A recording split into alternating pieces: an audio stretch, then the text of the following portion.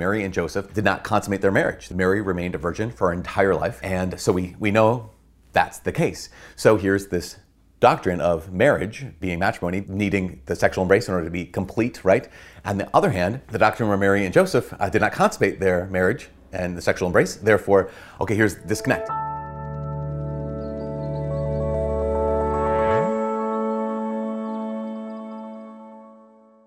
Hi, my name is Father Mike Schmitz, and this is Ascension Presents. So a little while back, I made a video about how every time a couple enters into the sexual embrace, they are renewing their wedding vows, and actually it's participating in the grace of the sacrament. They're hopefully, if, as St. Thomas Aquinas had said, every time a husband and wife come together in the marital embrace in a state of grace, they're growing in grace and glory, that the sexual embrace is actually an essential part of matrimony, essential part of the sacrament of marriage.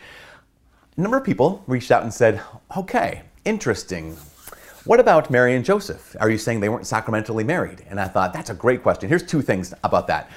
One, I think it's incredible and incredibly good to ask questions, like to ask those theological questions about, let me apply this to someone else's life. It's really good to ask the question, but here's what I would say. One of the things a lot of these videos are for are not necessarily, hey, apply this to your neighbor's lives, or hey, apply this to your children's lives, or your parents' lives, or someone else's life, even Mary and Joseph. These videos are actually meant to say, hey, apply this to your life. And I wonder sometimes, again, it's really good to ask those theological questions and apply this new doctrine you might not have known to this old doctrine that you might have known before and try to make sense of it. It's called synthesis. It's great. But at the same time, the reason, again, the driving force behind a lot of these videos that I try to make at least are, let's apply them to my life. Let's apply them to my own life, or one's own life. Therefore, you might have done that. You also might have just said, I'm not going to apply this to my life. What about Mary and Joseph? And kind of try to skirt around the issue. But allow it to apply to your life. If the sacrament of matrimony, you're part of that, you're in that, or you're preparing for that, then to recognize the role of the sexual embrace in the sacrament of matrimony is not just, oh, now you can do this because you're married. It's, no, this is actually an essential part of what it is to be married. You're growing in grace and in glory as often as you give yourself to your spouse and are received by your spouse and they give themselves back to you. It's an incredible, it's a gift of the Holy Spirit, it's a gift of the Lord. Okay, but let's actually answer that question. Were Mary and Joseph sacramentally married? The answer is no, they weren't sacramentally married. Why? Because one of the definitions of the sacrament is a sacred sign instituted by Christ that gives grace. So, campers, we know that Jesus Christ did not pre-institute the sacrament of matrimony before he was incarnated, right? So we recognize that there's a little trouble there. They were not sacramentally married. Now, at the same time, the church refers to matrimony as the primordial sacrament, right? The sacrament from prehistory, essentially, because I love this. There's this prayer of blessing in the marriage rite that says it's the one gift that was not forfeited by original sin nor washed away by the flood. Like, super good, right? And I'll say that again because it's really great. Marriage is the one blessing that was not forfeited by original sin nor washed away by the flood. So good. At the same time, as a primordial sacrament, it's not the same thing as saying it's one of the seven sacraments. So no, Mary and Joseph were validly married, but they were not sacramentally married because, there you go, the sacraments didn't exist, except the primordial sacrament. Now, are there cases when someone, not just someone, two someone's, husband and wife, might enter into marriage and not consummate their relationship, not consummate the sacrament? There are certain cases where a person could enter into what they call a Josephite marriage, meaning Mary and Joseph, right? That's really exceptional, meaning it's not the norm. It's incredibly exceptional. And one would have to ask the question of whether or not even the sacrament's ratified. We already said this at the last video. The sacrament's ratified at the vows. It's only consummated with the sexual embrace. So that can be done, but it's not necessarily very normal. Now, another question people asked was, are you saying that the sexual embrace is necessary for the sacrament? Yes. What if someone can't enter the sexual embrace? Like, what if it's actually physically impossible? And the answer to that question is, then it's not a sacrament.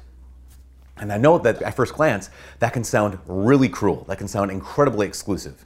And I totally understand that because there are great people who desire to enter the sacrament of matrimony who are unable to because of some kind of physical inability to consummate the marriage vows.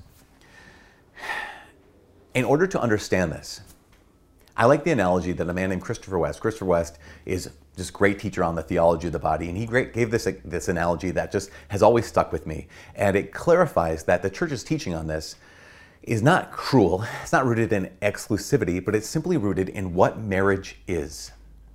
That marriage is the one relationship that is in some ways defined by the sexual embrace.